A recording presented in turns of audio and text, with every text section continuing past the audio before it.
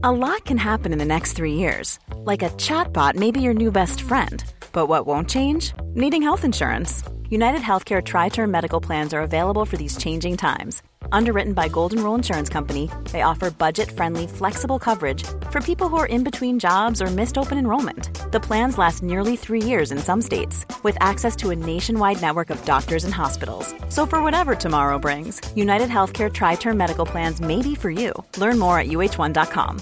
One size fits all seemed like a good idea for clothes. Nice dress. It's a t-shirt. Until you tried it on. Same goes for your healthcare. That's why United Healthcare offers a variety of flexible, budget-friendly coverage for medical, vision, dental, and more. So whether you're between jobs, coming off a parent's plan, or even missed open enrollment, you can find the plan that fits you best. Find out more about United Healthcare coverage at uh1.com. That's uh1.com.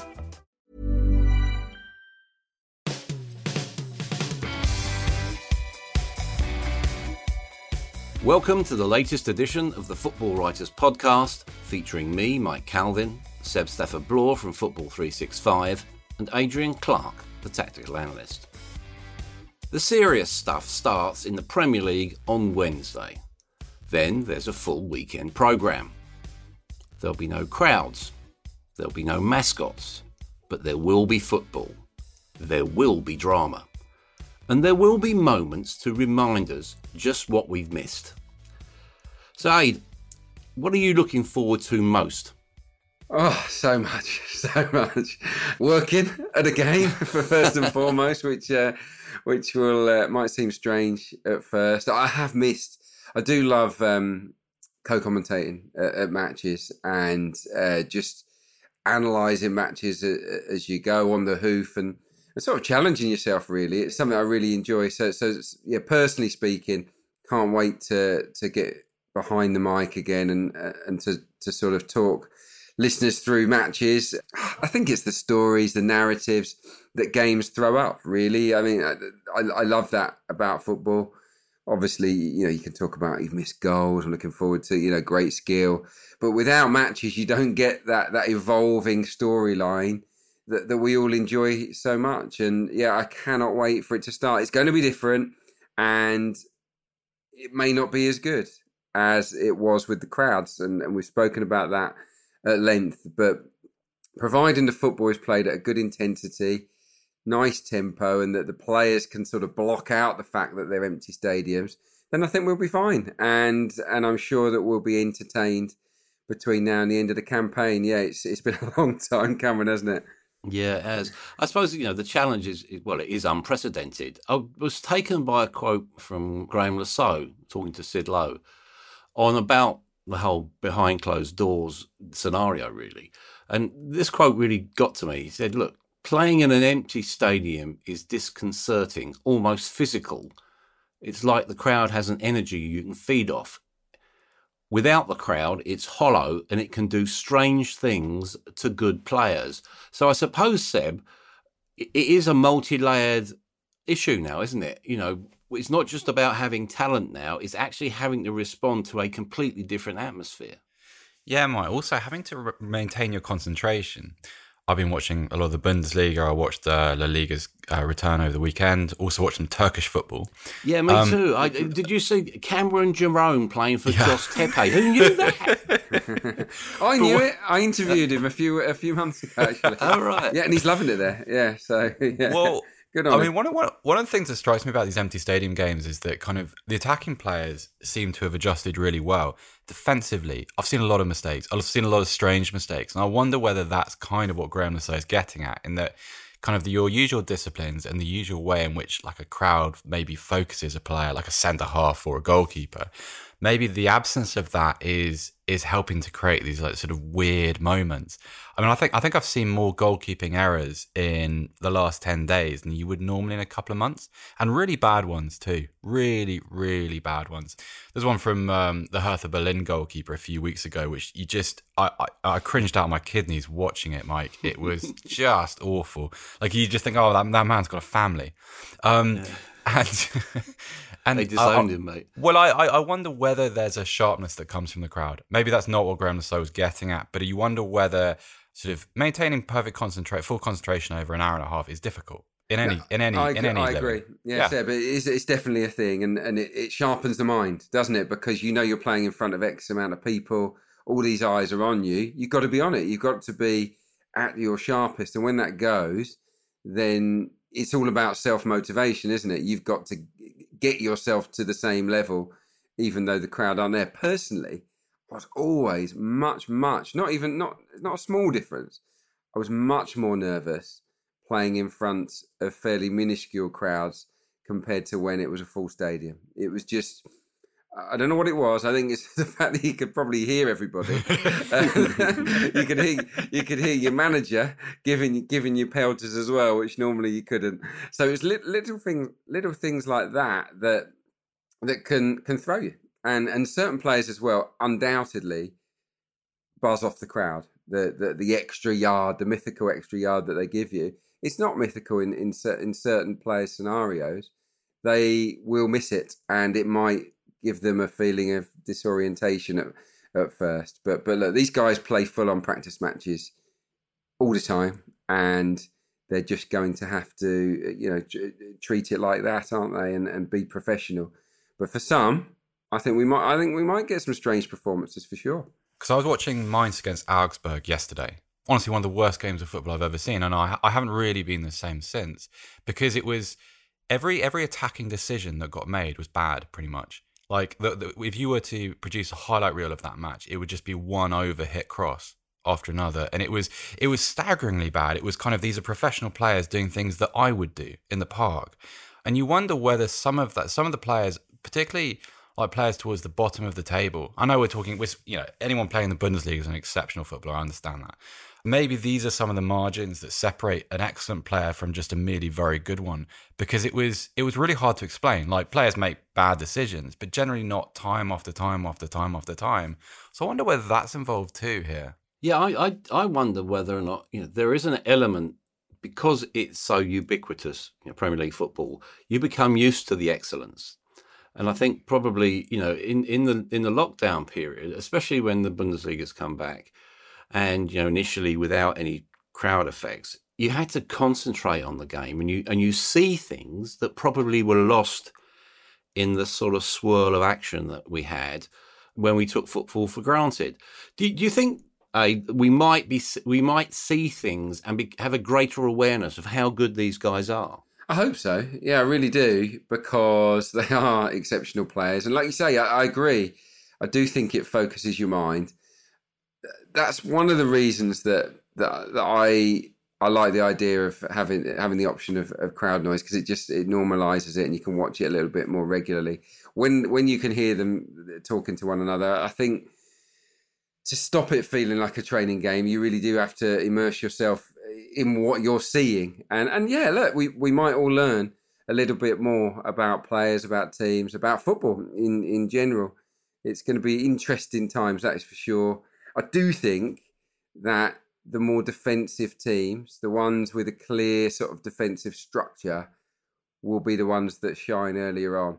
Just because that rustiness that's bound to be there will be negated by the fact that the habits are so ingrained in certain teams compared to others that they'll be able to settle in much quicker. I'm thinking of Sheffield United. Of course, they're part of the opening nights. Every player there knows their job inside out, and it would only take a few days training and they're straight back into it.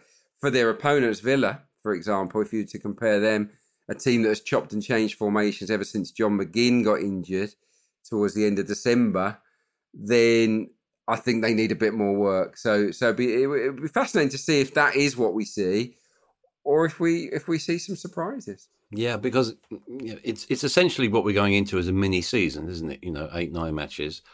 And a lot will depend on who hits the ground running. To take that Villa example, Seb, they're first up against Sheffield United. Is their need probably greatest to actually, go straight into their stride? Because if they lose that game, there will be a negative momentum shift, wouldn't there? Yeah, but by the same token, Mike, if they win that game, then you get to set the tone of the relegation battle around you. I mean, that's one of the things I'm most looking forward to is actually that relegation race, because it is so tight, it's so congested, and individual games are going to affect not only the way the table looks, but how other teams react to that. So if you're Bournemouth, if you're West Ham, and Villa win that game, all of a sudden the pressure cranks right up on you. And also, it's a funny one, isn't it? Because I think under normal conditions, if this was the start of a new season, we used to at the beginning of the season, teams come out at different speeds, don't they? So, and if you win, say 2-3 games on the bounce, that is going to make a difference, because you're not like teams at the bottom of the table, and they're not going to be competing. They're not going to be winning 20 points, are they? Because most of these games they're not going to take anything from, or at best they're going to be taking points. So if you were to take 6-9 points, that is a world of difference. And for a team like Villa, who I think I think confidence has been a big issue for especially that defence. And some of the sort of, if you look back at some of the goals conceded by them in sort of February, March, I mean, most obviously that Son Heung-min goal, that doesn't happen to a defence which feels good about itself. And so in the kind of the microcosm of a 9-game season, you get the opportunity to almost kind of restore how you feel about yourself. And there's no better way. If they win that game, then it's absolutely huge for their future. Yeah, I suppose in a sense, Sheffield United are probably their worst opposition in terms of a collective threat, the organisation, the work ethic. You know, when I spoke to Chris Wilder a couple of weeks ago, you know, he'd spoken about how he's had his players in pods, usually of about 3 or 4 players with a member of his staff, you know, working since the start of lockdown. So they will be prepared, won't they, Aid? Oh, for sure. Yeah, you know, Chris Wilder is a very good coach. I think we might see with our own eyes who the most effective coaches are as well, because they've had relatively little time on the training ground. It's how those coaches have used that time to get the players ready. I think that there will be a high level of skill factor in that. And I would rate Chris Wilder as one of the best coaches in the division. So, yeah, no, I think they've got a good chance. Very well organised, as I've outlined. They know what they're doing. I think this is a game that I would fancy them to win, actually, Sheffield United. But they don't score many goals, and I think that is a problem. As we've seen across the leagues, there are a lot of goals. There are a lot of defensive errors going on. The pressure to keep clean sheets. I think they've only scored 30 goals this season, which is way down on everyone else around them in the sort of chase for top 4. They have to be super solid at the back. And I look at their running actually after Villa, and they've got some tough games. I think Leicester, Chelsea, Man United, Wolves, Spurs. I think they'll take points off those teams, but will they win those games? I'm not so sure. But yeah, you have to fancy them for this first one, because it will take less for them to click straight back into gear than Villa, who I think had lost their identity. It was a 4-3-3 when they came up. It was all about Grealish playing in the middle with McGinn. That changed, and it's become a slight mishmash, and I'm not sure Villa know what they want to be at the moment. But they've got 9 games, as Seb outlined, to sort of reinvent themselves, haven't they? I suppose with Sheffield United, Seb, we can look at it almost dispassionately and say, look, they're already exceeding their natural limits. But that does beg the question, how far can they go? How far do you think this team can go? I wrote about this last week, Mike. I don't know, because at every level that this team reaches, there's an adjustment. They get better. So they have their kind of set piece with an open play, and their mechanics that has sort of instructed their progress to this point. Use of wing backs, overlapping centre halves, the kind of the midfield, that cross that Ollie Norwood plays from kind of the shallow rights, and set pieces, things like that. So you think it's limited, but in reality, these players grow towards the sun, in effect. And I think the answer to your question is, I don't know, but I want to find out. So I want to see I suppose it's like if a Sheffield United team, if this Sheffield United team qualified for, say, the Europa League, then that's another little thing on their kind of footballing passport, their footballing CV. It's another experience. And I want to see how some of these players react to it. I mean, the other factor is you qualify for European competition, then, you access revenue streams which allow you to nourish your side and, to develop a squad. I think they're as good as, at the moment, in terms of how they function, they're as good as any team in that top 5 race. Not Seb, on our tap. If Seb, they had Jamie Vardy up front, Yeah. or someone of his standard, I think they'd be top 4. I really do. I think that's the difference. They need a score. They need a goal scorer. They need a quickie that can score those goals on the breaks. They need someone lethal, and then you've almost got Leicester from when they won the title. Almost. It's not the same, of course. It's not. But in terms of the structure, everyone knowing what they're doing, the team framework isn't far off what Leicester had, but they are missing that little bit of X factor, aren't they? Just inside the opposition box, I guess. I'll tell you what the statistic that tells everything about what Sheffield United are. They have conceded the second fewest goals in the whole of the Premier League, and only Liverpool can better that. The difference being that Liverpool have a £75 million Virgil van Dijk, and I think that Sheffield United defence, wing backs included, and the goalkeeper was put together cumulatively for £6 million. Like I think Egan cost 4.5, something like that. Basham was free. Both wing backs were free. Goalkeepers on loan. It's an amazing achievement to put that together. Because how often do you see it? The teams come up and through sort of September, October, they function well because they're almost playing off adrenaline, and then they take an absolute battering somewhere, and then all the confidence drains away. That's never happened to Sheffield United. So all these structures that Chris Wilde's put in place, and Alan Neil as well, because Alan Neil probably doesn't get mentioned enough for his effect on that team. They've withstood everything the league has to offer, and also they've come pretty close to knocking off. I mean, do you remember that Liverpool game at Bramall Lane? Sorry, like it was that the goalkeeping mistake aside. I mean, that could have gone either way, and that's one of the best performances I've seen against Liverpool. Yeah, and they had the Bramall Lane crowd right behind them, and that makes a difference. But you saw how well they functioned. I mean, they're one of as a neutral. I would desperately love them to sort of to upend everybody else and sneak into the Champions League place. Because so many people would hate it. Can you imagine some of the pundits with blustering on about, they're just a direct side, and they're from Sheffield, so they're probably playing with like 9 target men, and it's just nonsense. But they would have to confront this body of work, which is just so impressive. Yeah, I agree with that entirely. The other midweek game, Arsenal at Manchester City. Now, Aid, it seems that defensive problems have already been exposed in your friendlies. Okay, we'll take those with a pinch of salt, perhaps. Oh, not my friendlies, Mike. I'm just an observer. I'm not. Yeah, right. But listen, I think this could be a wake-up call, couldn't it? And I suppose then that forces us to look at what does success look like to Arteta for the rest of the season. What should he realistically expect from that team? Success will be to get to 5th, I think, from where they are. Look at the form tables leading up to the pandemic. The 6-game form table, they were second behind Liverpool. The 8-game form table, they were second behind Liverpool. They were level on points, actually, with City. Better goal difference, better defensive record, weirdly enough, Arsenal had in the 8 games before the break. So they weren't in a mess, but there's a lot of work to be done. And personally, we saw the result with Brentford in the friendly, some poor goals to give away, but it's better to make those mistakes, isn't it? In a game that doesn't matter, might sharpen minds up. Look, if Arsenal play that way against City, they'll get destroyed, won't they? Because Manchester City are lethal in those positions. You can't mess around with them.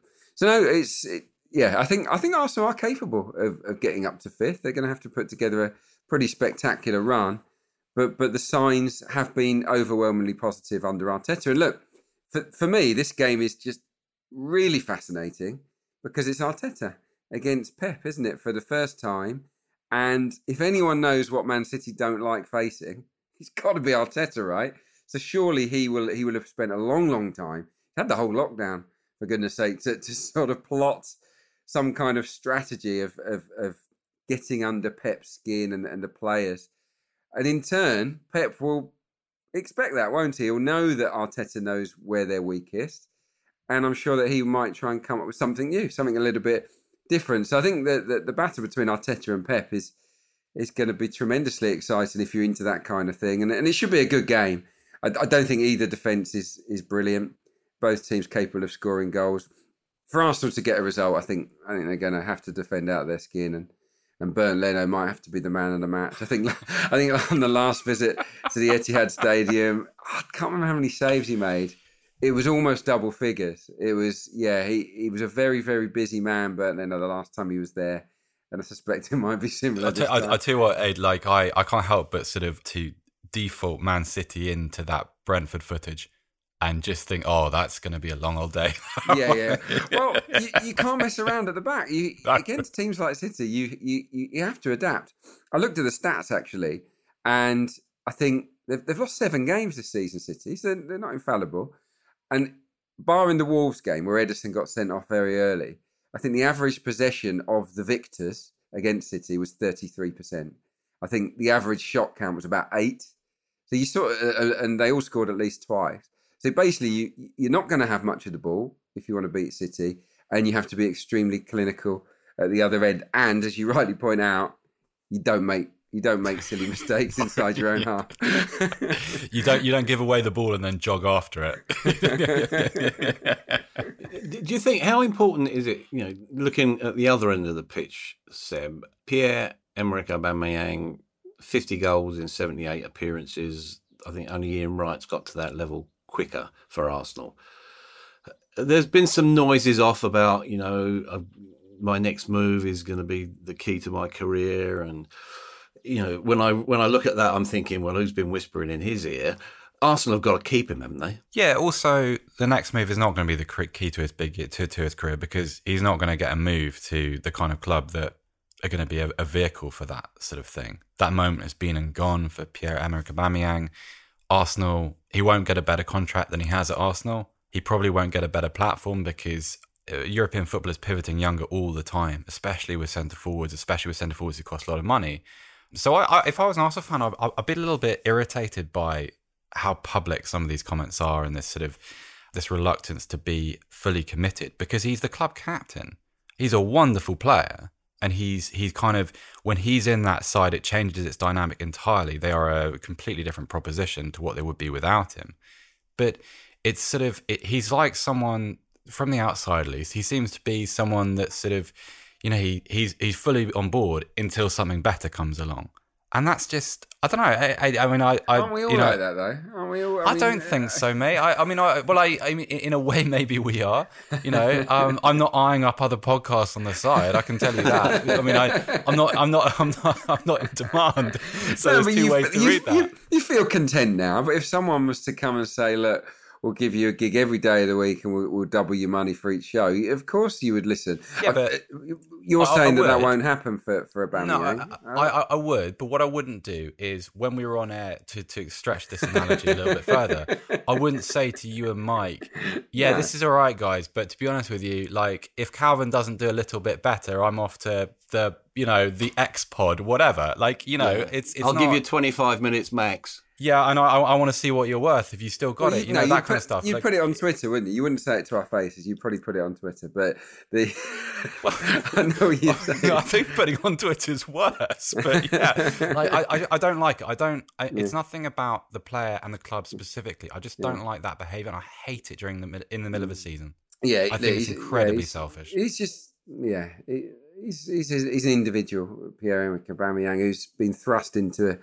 captaincy role, and I have to say that he's played better since he's been a captain. He's really rolled up his sleeves and he has led from the front. So until I see any signs that he's turned it in, then I'll give him the benefit of the doubt. I genuinely think Arsenal miraculously qualify for the Champions League, he'll stay. If they don't, he'll listen to offers. I just don't think anything will be sorted until that moment comes. Yeah, now you've introduced Mammon to the conversation, Seb. Let's talk about a couple of players whose contracts are expiring at the end of this month, June the 30th. Joe Hart, Matthew Longstaff at Newcastle, who we're led to believe has been offered a lot of money by Udinese. Interestingly, Japhet Tanganga at Spurs, but I think most pertinently Ryan Fraser at Bournemouth. it doesn't look like he's going to stay there. Do you, again, it's part of the same theme, isn't it? Do you blame any of those guys for basically maximising the opportunity they've got now? Well, I mean, Longstaff, obviously not. Because he's on about £800 a week, isn't it? Yeah, he's been offered £30,000 a week. I don't understand why that contract hasn't been extended. I mean, it speaks to the level of organisation and all sorts of things at Newcastle, which... Well, that club's paralysed. Let's get it right. Well, I think it is, Mike, but I think also that's become a convenient excuse for a lot of other things. Like, there was inertia before the takeover began, before those wheels began to turn. I think Japhet Tanganga will sign his new contract, so let's strike him off the list for now. No, for someone like Ryan Fraser, I don't blame him, because this is, unlike the Aubameyang situation, this is the pivotal moment in his career. And also it's very difficult because Bournemouth's situation is very tenuous at the moment, and it will be for a few more weeks until we know whether they're going to survive. So it's hard. I mean, it's one of those where you kind of have to put yourself in their situation. Do you commit yourself, or do you put yourself in a position where you can have a career-altering opportunity? And for someone like Fraser, who hasn't existed at the top of his game, who won't get the chance again, who's someone probably, if you were a top 6, top 8 Premier League team, you're not going to spend a lot of money on him. But if he's available on a free transfer, you might offer him decent wages, and you might give him the opportunity, because he's not going to walk into one of those teams as a starter. He's going to be someone who is given that opportunity as a little bit of a punt, who comes in, possibly displaces a sort of a higher profile positional rival, and then gets a chance. So I can absolutely see where he's coming from. I'll put him in the same camp as Lyle Taylor. If he won't play on beyond June the 30th, I think it's out of order. I really do. Yeah, that I agree with. Yeah, I just think and surely all the players should be able to extend their contracts just beyond to the end of this season. Surely they can do that. If some are and others aren't willing to, I think that's wrong, really. Got to be professional. And Bournemouth have made Ryan Fraser, really. I mean, where was he going before he played for Bournemouth? I can't even remember his previous club. So look, they've been very good for him, and I think the least he can do is try and keep them up, not just play for a couple of weeks and then say, right, that's me done. Over to you guys, because I'm going to put my feet up until the next season when I can get my big move. I think you've got to do your job and do what you're paid to do. And I think it's frustrating for him. Joe Hart's different. He's been ostracised. Yeah. He can do what he likes. Matty Longstaff, probably peeved, like you say, that hang on, why haven't I been? Maybe behind the scenes been given a big bonus. I don't know. They should have just topped up his money. They should have given him a tangible reward for what he's produced this season, even if they didn't want to negotiate a hefty long-term deal. They should have given him something to say, look, we appreciate what you're doing, and the big contract is coming soon, son. If they haven't done that, don't blame him. Can you imagine that happening at any other club? Like a young English midfielder, his brother's at the club too. Can you imagine any other club? Because those players are worth their weight in gold. I'll let you into a secret. When I don't think it was going back so far now anyway, but when I was a promising sort of youth team player / early reserve team player, George Graham there would just be mysterious win bonuses pop into my salary each week, each month. It was like Tottenham away, won £150, or Brighton at home won £300. It was completely arbitrary, but he would top up your money with win bonuses from the first team pot, and that was his way. And there was nothing said. No conversation. That was his way. And I wasn't the only one. I'm not stupid enough to think that. There were others. But that was his way of saying, I've got my eye on you. I like what you're doing. You're playing really well. You're part of it. I'm including you in part of the group here. So he just there was a little bit of extra money in the players' pot, and he would give it to the players that he wanted to incentivise to make it into his first team. And I mean, that kind of thing surely just makes sense, doesn't it? I mean, you've got to look after your players and your big assets, not alienate them. And in the case of Longstaff, I think he's done enough to earn that new deal. And if they've not stumped it up, then don't blame him for going. Mm. We're going to have a full preview of the weekend, in Thursday's edition. But there are a couple of fixtures. I just want to look at the broader issues that arise from them. let's start with the Mersey Derby on Sunday. It's actually being staged at Goodison Park. You know, there was some talking in Southampton, wasn't there, for some stage? Yeah. Outbreak of common sense?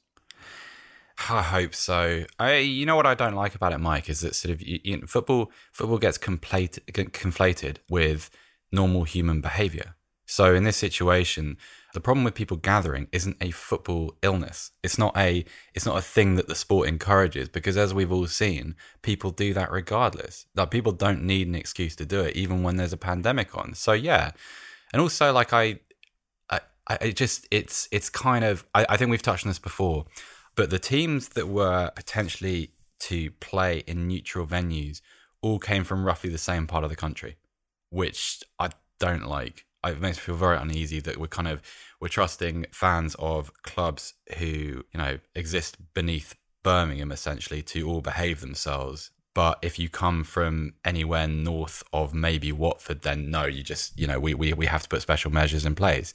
Now, I know that Liverpool are on the verge of a title, and that is in itself its own challenge. But the country has had these difficulties way before that. This is not, it feels a little bit, anytime something like this comes up, it always takes me back to kind of the attitude towards football fans ahead of Italia 90, or actually some of the things that we've seen over the weekend in London. This is not a thing that exists in football. This is a thing that exists in society, I'm afraid. And so we have to address it as such. Yeah, can I just add to this? In light of the protest marches that have been permitted to take place around the country, how on earth can, and the scenes that we've witnessed, how on earth can the police turn around and say to teams that you can't play at your home stadiums for fear of a gathering, when it would not be it wouldn't resemble anything similar to it in terms of the people, the behaviour, anything. So if we're going to allow these protest marches, I think we can allow teams to play at their home stadiums and just take the chance that not many people will turn up, surely. I mean, that whole idea, I think, is an embarrassment to the chief of police there. I really do, and I'm glad he's backtracked. It's about treating people with respect, though, isn't it? Because people generally behave as you condition them to do so. So if you treat someone with respect, then they will conform to that. If you treat them like someone who can't be trusted, or, with regards to things like violence and hooliganism, if you treat them like animals, they'll generally behave like animals as a result. So you've got to, I don't know, football always gets the brunt of this. Always, always, always. And it never changes. No matter how the game sanitizes, no matter how it changes and evolves over time, these old associations just continue to exist. It's conflating football with problems that we have in society. And it frustrates me. It maddens me, actually. It just, you see it time and again. Yeah, it's amazing how the narrative it all never changes. Well, I can go back 35 years ago. I was a very junior reporter on the Telegraph. Was one of the football correspondents called in by Margaret Thatcher to Downing Street immediately after the Heysel disaster, and it was very obvious what her view was, that football fans were second-class citizens who essentially deserved to be caged. And that was part of an old command and control structure. Now, we started this pod by talking about what we'd missed about football. In that context, I want to talk about what we've gained in during the lockdown. And we certainly, in Marcus Rashford, found a young player, 22 years old, with real moral authority to address a huge social issue of food poverty. Now, his letter released overnight asking the government to reconsider their plan not to sustain the food voucher program over the summer was of huge significance, because we've been brought up on these lazy, cynical stereotypes of greedy footballers. Now, he has shown compassion and empathy and leadership that's not around too often these days. We spoke on Thursday about the Black Lives Matter process. We spoke about racism in football. We were addressing pretty serious issues here, which I think is really important that we do so. Are we seeing here a change in the dynamics that actually footballers, because of their platform, can play a positive, proactive role in society. I hope so. I really do. It's wonderful. Marcus Rashford is a credit to his family, to Manchester United, to the country, really. Rashford for Prime Minister, I say. I tell you what, I bet he's got we're going to start voting for our Footballer of the Year in the Football Rights Association, I think, on Wednesday. Yes. Yeah. He's got more than a chance now of winning that vote, I think. Well, yeah. He's had a fantastic season as well, and if he hits the ground running on the pitch, and you couple it with what he's doing off the pitch, he could easily land that award. It's certainly some kind of recognition might come for him down the line, but that's not why he's doing it. He's doing it because he's seeing people suffer and he wants to make a difference, and he's using his voice, his influence, his social media presence to gain traction, and well done to him. Footballers used to use their time really badly as a rule. They'd go down the pub or to the bookies or whatnot. They'd waste their time. And but these days, guys like Rashford are using what time they have. And then there came the era, of course, where players would use their spare time to just go and film an advert for this and do the endorsement for that and just trouser a load more cash. And they still do that, of course they do. But isn't it nice to see footballers at the peak of their powers trying to change things for the better? Yeah, absolute star Marcus Rashford is at the moment. And yeah, if he was to run for PM, I think he'd get in, Do you think it's an overdue phenomenon, Seb? I think so. I mean, I just want to be careful not to sort of to frame it as something that Marcus Rashford should be doing, because there's no compulsion on him to do any of this. And, like Adrian said, it's big, the richer players have got, the more isolated from society they've become. And in a way that that accentuates the goodness in this deed, because Marcus Rashford has never had less reason to do things like this, because if he was a cynical person, he could quite easily say, well, I'll just get myself off from this. And as an instinct, who wouldn't want to do that, really, given the way things are at the moment? I think I overdue, I want to stay, I want to avoid the word, but I think it's important because I think the more famous players become and the more famous they are at a young age, the more effective they are as role models. Because young people today, like, you can relate to someone that's, 21, 22, 23, more than you can a 35-year-old who's coming to the end of his career, who's got wife and kids and responsibilities and kind of, has that sort of that outbreak of maturity at the normal time.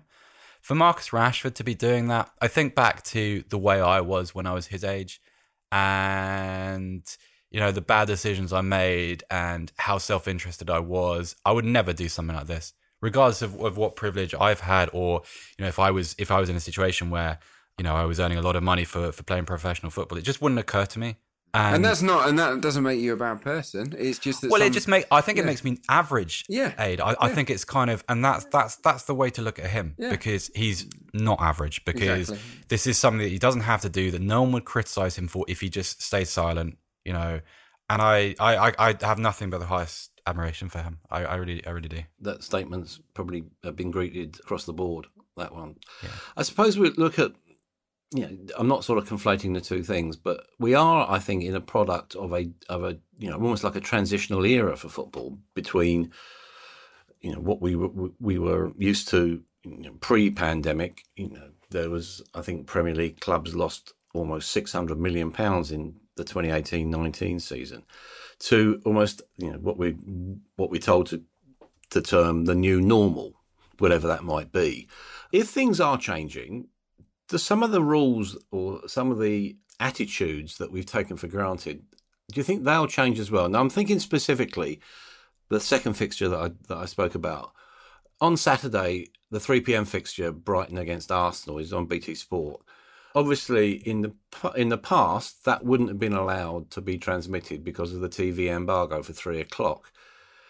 Is it time to scrap that embargo?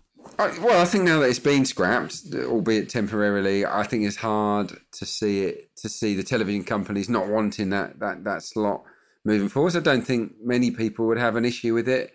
Time has changed, hasn't it? Personally, and this is just me, my own opinion, is that at 3 p.m. on a Saturday, if I'm not working, I would rather follow what's going on I don't know, BT Sports Score, Soccer Saturday, or listen to Around the Grounds, maybe on TalkSport. And that's how I would rather spend that 2-hour window than watching one specific live game, because I think it's the most exciting time of the week.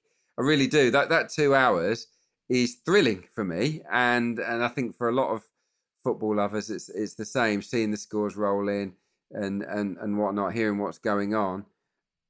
That is what I prefer.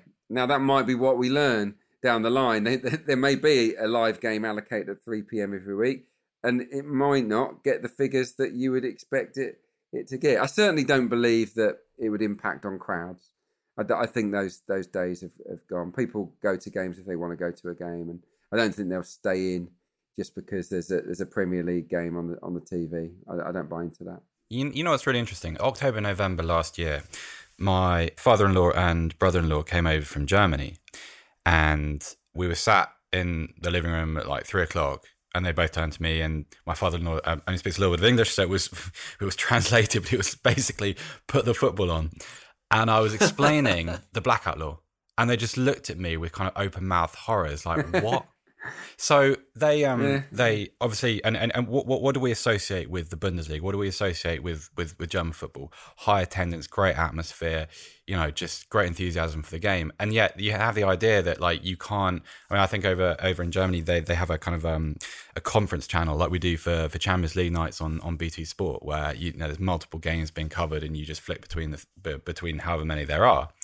And that doesn't seem to be doing an awful lot of harm to Bundesliga attendances. Whether that would be different in this country because of how much it costs to attend football, I don't know. But then that's an entirely different conversation. I don't think you can go back to arcane legislation like this, because those laws weren't created with this future in mind, because no one foresaw that happening. No one foresaw football being a television experience. And also, let's be real. Like, people who want to watch football at 3:00 on a Saturday find a way to do it anyway. They do. Yeah, they do. Not legally, but they do. Yeah. So, I mean, it's just, it serves no purpose anymore. Yeah, I suppose one of the original concepts was to try and protect the lower league clubs. Got the EFL playoffs beginning on Thursday, the League Two first legs, Colchester against Exeter and Northampton against Cheltenham. Do you think to get to that point has been a fair process? I for instance, in League One, feel desperately sorry for Tranmere. I know they're talking about, perhaps some sort of legal challenge to their relegation. But it's been a bit of a mess, hasn't it, Aid? Yeah, I've been fairly vocal on this from day one, really. I just feel that the clubs, the EFL and the wider football world, i.e. the Premier League, the FA, didn't try hard enough to get the seasons completed, and it's a real shame. But look, we are where we are, and actually in League Two, I mean, you could certainly make a case for Port Vale, who are on a cracking run, missing out. I feel for them, but I do think that by and large we've got the right teams in the playoffs, by hook or by crook. So look, we wish them the very best of luck, don't we? It's going to be strange because the playoff games are obviously to amazing atmospheres, full houses, and great occasions. And it's going to have a very, very different feel, but the prize is still the same. And yeah, it's exciting for fans of those clubs. I'm going to actually be covering the Northampton-Cheltenham tie, home and away, for radio. So I'm really looking forward to going and commentating on those games. And yeah, but as for the process, no, I'm not a fan. But we are where we are, and I do want to see teams go up, because these clubs, all four of these, have worked incredibly hard. They've sweated buckets to put themselves in a position to go up, and I think they deserve the chance to do so. Aid, who was it? I heard reports that there was a club who, before the vote, they proposed a motion whereby the playoffs would be opened, so you could just, if you wanted to, they wanted to kind of sanction a process by which, if you fancy to go wherever you finished in the Premier League, in the division, then you could just stick your hand up and go, yeah, I fancy the promotion. Was it Ipswich? Yes, it was Ipswich. Was it Ipswich? Exactly that. Yes, it was. Dear. Yes. Yeah, it's a classic, isn't it? It didn't pass, by the way. That motion did not pass. What a surprise. No, look, the bigger issue, and I think we touched on this on a previous pod, is the way that the EFL is structured moving forwards, we cannot have a situation where the participants, the 71, and it'll be 72 next year, hopefully, 72 clubs, they vote on everything. They can decide this process, because this is just boiled down to money, Mike. Chairmen have been asked these fundamental questions. Right, if we call off the season, will I still have to pay my players? No. Oh, right, okay. Will I get relegated? No, not unless you're one of the unlucky ones. Right, okay, that's an incentive. Could I get promoted? Maybe, yeah. Maybe you could get promoted. All right, let's not play on then. I mean, it all boils down to the fact that they didn't want to pay their players. And, yeah, these 4 teams, they're coming out of furlough because they got that shot at the ticket to the next division. Yeah, I just think it's wrong, really. Yeah. Meanwhile, we're stoking out transfer speculation, and there's also speculation about the transfer window itself, Seb. There's a lot of talk now that the new window would be from August to October. Do you think that's sensible, or should we just scrap the whole thing and just go back to getting players when you want, how you want? Well, I would advocate for that, Mike, because I think also it's going to be important for people to be able to sell players when they want. Definitely. Obviously there are certain financial realities that clubs are going to have to confront immediately, but I think some of them are also going to reveal themselves over time. And I think it can only be fair to allow them maximum flexibility within that. Whether we should have a transfer window all the way through the season, I hate transfer culture generally. I hate it. It's become a sport in itself, with people sort of, you can win the transfer window now and you can lose the transfer window, and I detest the culture of improvement only being available through the transfer window and spending, and I think it's a nonsense. So anything that curbs that would get my vote. Whether if you kept the window, if you kept the transfer period open as of the old days, when did it finish? Kind of like March, didn't it? Yes. The transfer deadline. Yeah, I remember. You'd follow it on CFAX, and the deals would tick in. Like, someone would complete a free transfer between Oxford and Bury or something, and that would be a big deal. I probably was one of those back in the day. Yeah, you might have been one of those. that might be the first time we met, actually. But I also think there's a problem there with integrity, in that I don't like transfers occurring in the middle of the season, because I think it creates a disadvantage. I also think it creates a huge advantage for the wealthier sides, because you have the opportunity to stock up, and But I think here, because of the point you initially made, teams need to recalibrate their finances. They need a bit of time to straighten things up, to do a bit of wheeling and dealing, for want of a better phrase, to get themselves straight. I think you have to leave it open. Personally, I would leave it open until the end of February. You can't have it open the whole season, because in the midst of a relegation battle or promotion battle, teams can just go bonkers, and that wouldn't be fair. But yeah, you have to draw the line. I'd draw it at the end of Feb and leave it open till then, just to allow everyone in the world to just get their house in order. It's not a time really for windows, in my view. I think also, like, financial health is really important, Aid, because do you remember that scene in Sunderland Till I Die when he's trying to buy Will Grigg for 40 million quid or whatever? So I think you also have to protect clubs from themselves. Like, if you've got a club facing relegation in March, April, goodness knows how bad some of those decisions would be, and how much threat they would pose to a club's future. Yeah, and I suppose it all points up to the fact that in this new era that we're talking about, smart recruitment will be absolutely key. I noticed, we talk about transfers of players. I noticed last week, Paul Mitchell, the former MK Dons captain, who was hugely influential as head of recruitment at Southampton and Spurs, is just going to move from Red Bull to Monaco, which struck me at the time as hugely significant. Are we getting to that point, Aid, where guys like Mitch are absolutely worth their weight in gold in the way that a leading footballer would be? Yeah, I suppose. I suppose so. Yeah, it is a very, very important job, isn't it? Recruitment, promotions are won and lost on it, and titles as well to some degree. You need everything in place. You need a great coach. You need the right dressing room, the right characters within it, and you also need someone to help put it together. And in the modern day, man, head coaches can't do it on their own. You need smart people with great contacts. Mitchell is one of those guys with a wealth of knowledge. Yeah, these people will be ever more sought after. What surprises me is that we don't see more high profile footballers go into this line of work. I just think it's less pressurised in some degree to day management. It's fascinating. You're using your eye that you've used for your football knowledge and your eye that you've built up over many years. Yeah, it's a role that would appeal to guys like me and to many former players, I would imagine. But it's clearly something that's not that easy because there aren't many superstar recruiters out there, are there? He's a name that keeps popping up because he tends to have success wherever he goes. For me, yeah, I'm a little bit surprised he's not working in the Premier League, but he's on a different kind of journey, isn't he? Certainly is. So we'll wrap this particular journey up. Thought for the day, really. Let's see. As I say, we're going into almost the new season.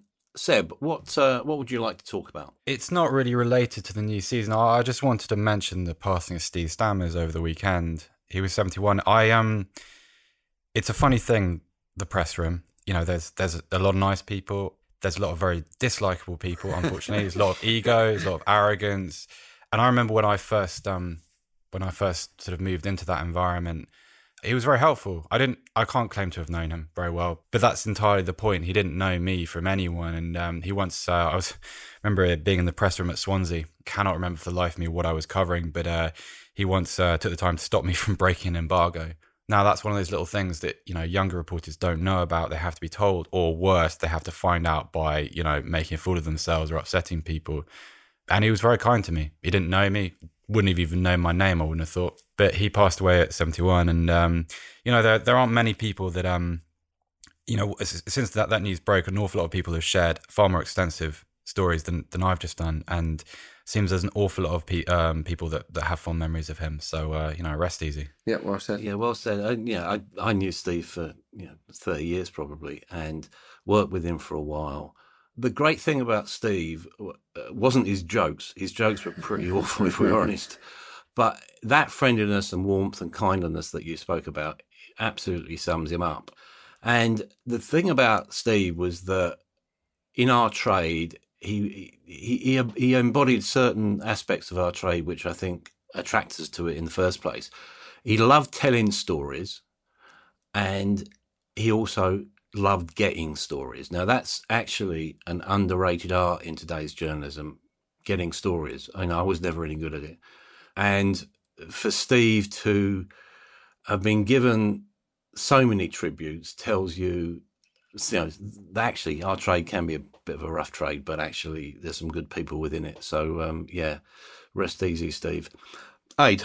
Yeah, I had conversations with Steve as well. Really enjoyable football chat. So yeah, it'll be sorely missed. Yeah, I was gonna talk about Roy Hodgson actually. Something he brought up this week. He was talking up the importance of using the academy players, the best kids that they've got coming through at Crystal Palace, with the busy schedule coming up between now and the end of the season, with obviously looming cost cutting maybe across the Premier League, with squads being trimmed down. It is an opportunity, and obviously there are many bad things that have come out of this awful crisis. It's been disastrous. It continues to be, but one sort of chink of light is that I do wonder, will more kids be given an opportunity to play for their Premier League teams? Palace, in fairness, Hodgson hasn't really dipped in that often. Obviously, Aaron Wan-Bissaka was one that came through, and they made a hefty profit on. Not really known for it in recent years there. But yeah, it'd be fascinating to see which clubs, which teams, which managers introduce young players between now and the end of the season. We might see a lot more fresh names come to the fore over the coming months, and that's a good thing. So, as we said, just a couple of days now to wait. And as we've discussed, football's got huge social and financial issues to sort out. I suppose in such difficult times, it was good once again to hear from Arsene Wenger.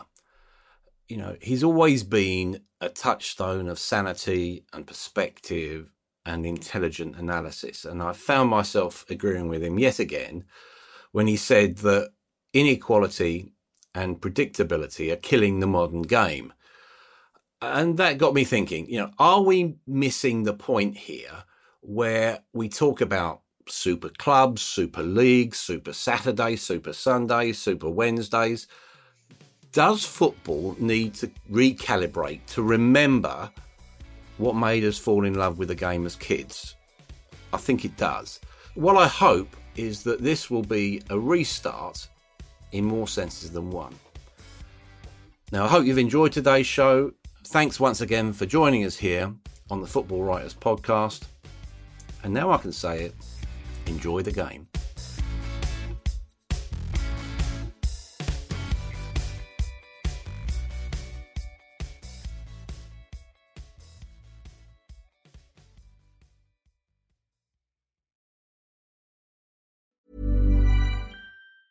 Ever catch yourself eating the same flavorless dinner 3 days in a row?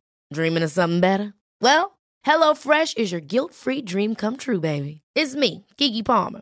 Let's wake up those taste buds with hot, juicy pecan-crusted chicken or garlic butter shrimp scampi. Hello Fresh. Stop dreaming of all the delicious possibilities and dig in at HelloFresh.com. Let's get this dinner party started.